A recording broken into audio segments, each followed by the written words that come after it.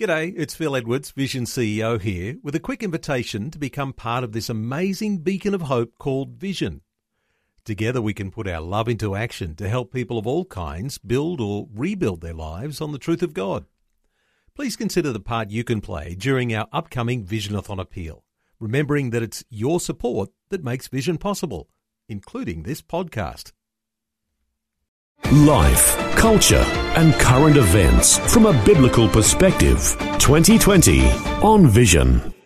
Well, at a time when many of us are homeschooling our children and relying on state education departments to develop reliable platforms for our children to access the school curriculum, some concerns have arisen about the quality of the content. What we hope is that when our children are sitting at perhaps our dining room table with their laptop computer, that they won't be under attack from material that you don't expect to be there. Well, it pays to check on what your children are being exposed to. Wendy Francis is the Queensland State Director of the Australian Christian Lobby. She leads also the Centre for Human Dignity. She's already had to address issues with the Queensland Learning at Home website in her home state. Wendy's joining us. Hi, Wendy. Welcome to 2020. Thanks for having me, Neil. Wendy, it seems to be a wake-up call for parents as to what their children are being exposed to in the school curriculum, because now it's coming into our homes. It really is. And can I say that most teachers and principals, I believe, want what parents want, and that is a safe learning environment for our children. That's what most teachers and principals want. But there is also no doubt that there are militant activists who are determined to introduce concepts and also just a plain flat-out ideology that are anything but safe for our children, and that's become very obvious in these days. I imagine that for most parents they'd say, all of that stuff about, ideological gender teaching, explicit sex education, surely that can't be happening in the classroom, especially for primary schools. Well, you wouldn't think so, Neil, but certainly when it came to Queensland and we moved to learning online, so the Queensland Education Department introduced Learning at Home, and it was a website helping students and parents to move from a classroom setting to learning at home.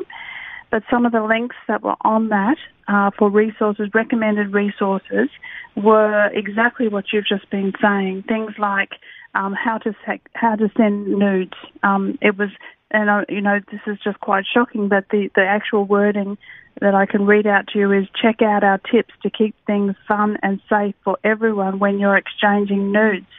Now, this was absolutely shocking when I saw it, and shocking to most parents and staff when I alerted them to it.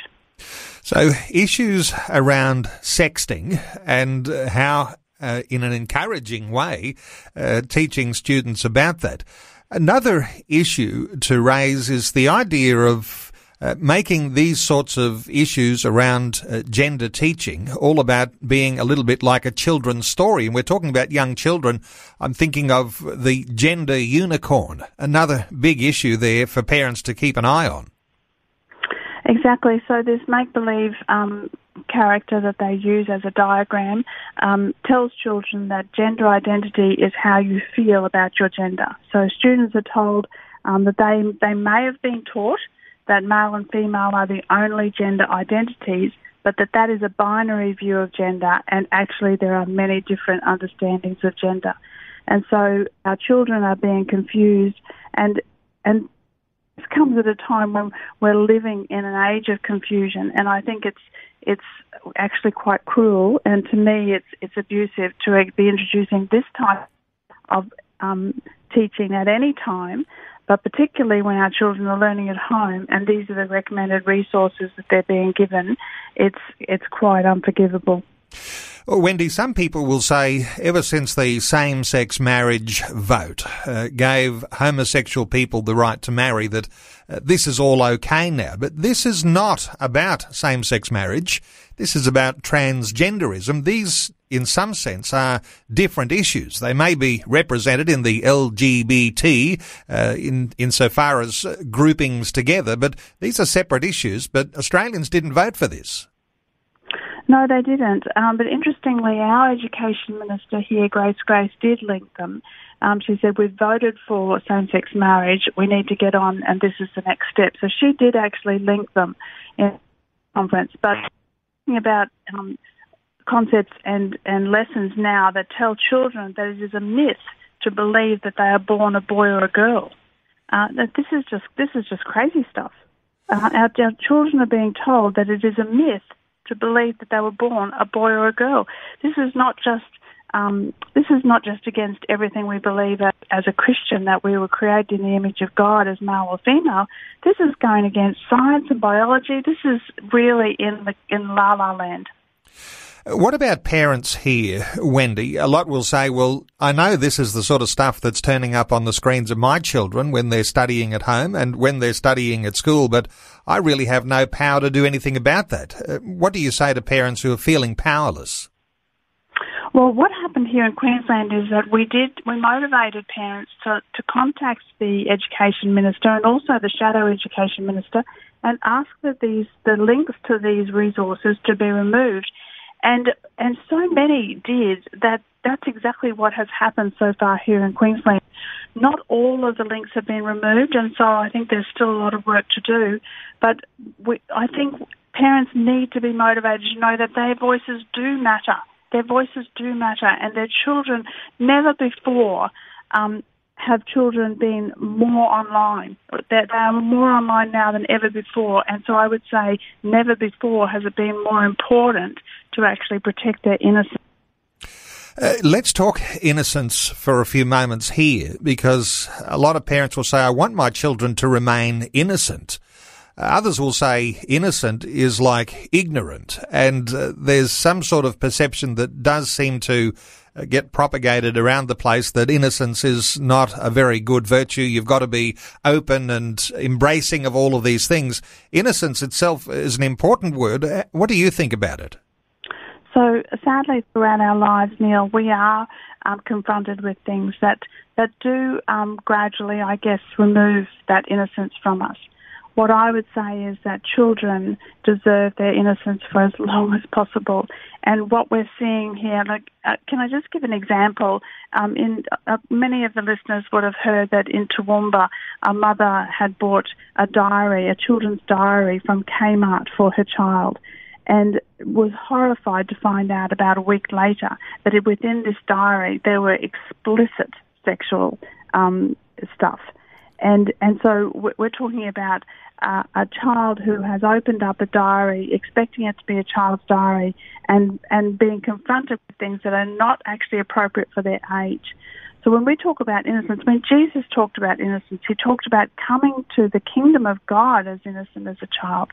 And when we talk about innocence, we're talking about not confronting children with things that their age is not appropriate to actually handle.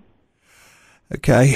Now, Wendy, if as a parent you see something, perhaps either the diary or you've got your children, they're learning in an online environment at your dining room table doing homeschool, and you see something that you think, that doesn't look right. What do you do? Who do you talk to? Do you make a formal complaint? What's the sort of thing that you recommend? The first thing to do is to actually talk to your child. Don't pretend that they haven't seen it, and try and not pretend it didn't happen, because your child probably has seen it. And if you pretend it didn't happen, then they'll think that it's something they can't talk to you about. So even with this, the child's diary, I think the best thing for the mother is not obviously to open it up and go through it again, but to talk with the child and to work out what they have seen, what they're thinking about it, whether there's any lasting things going on in their mind, questions. And children need to know that they can talk to their parents about anything. So the first thing I would do if there's something came up is to talk to my child, but then I would actually immediately contact the education department and see if I can get action there. But if there's no action that can be taken there, then we really have to motivate others to join us, because it's numbers that sometimes get things happening. And that's when an organisation such as ACL or Family Voices, a number of organisations like ours, but the Australian Christian Lobby, we can go in and there's a group of, there's numbers, and so then that makes a difference. But we can't ignore this stuff because it's too important. And when we don't ignore it and we take action, we really can get results.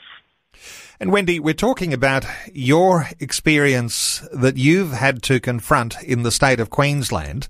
Are you aware that in other states around Australia, the same sorts of things are appearing on children's school curriculum? Absolutely, because we all know that the safe schools came in and then there was a whole lot of controversy and a lot of it went out. But it has crept back in every state in different ways. I know that there is things going on in the Northern Territory that we're pushing back on. Certainly in Victoria, much of this stuff is compulsory as well for children's learning.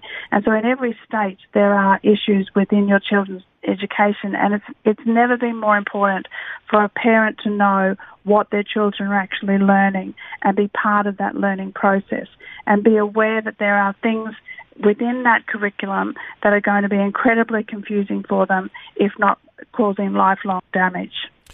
Well, Wendy, always appreciate your insights into these things as they develop and your warning for concerned parents about issues facing children while they're learning at home.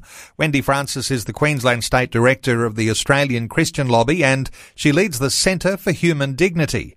You can go to the website acl.org.au and you'll find a link there where you can be connected with Wendy Francis. acl.org.au.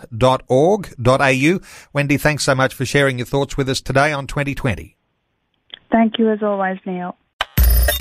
Thanks for taking time to listen to this audio on demand from Vision Christian Media. To find out more about us, go to vision.org.au.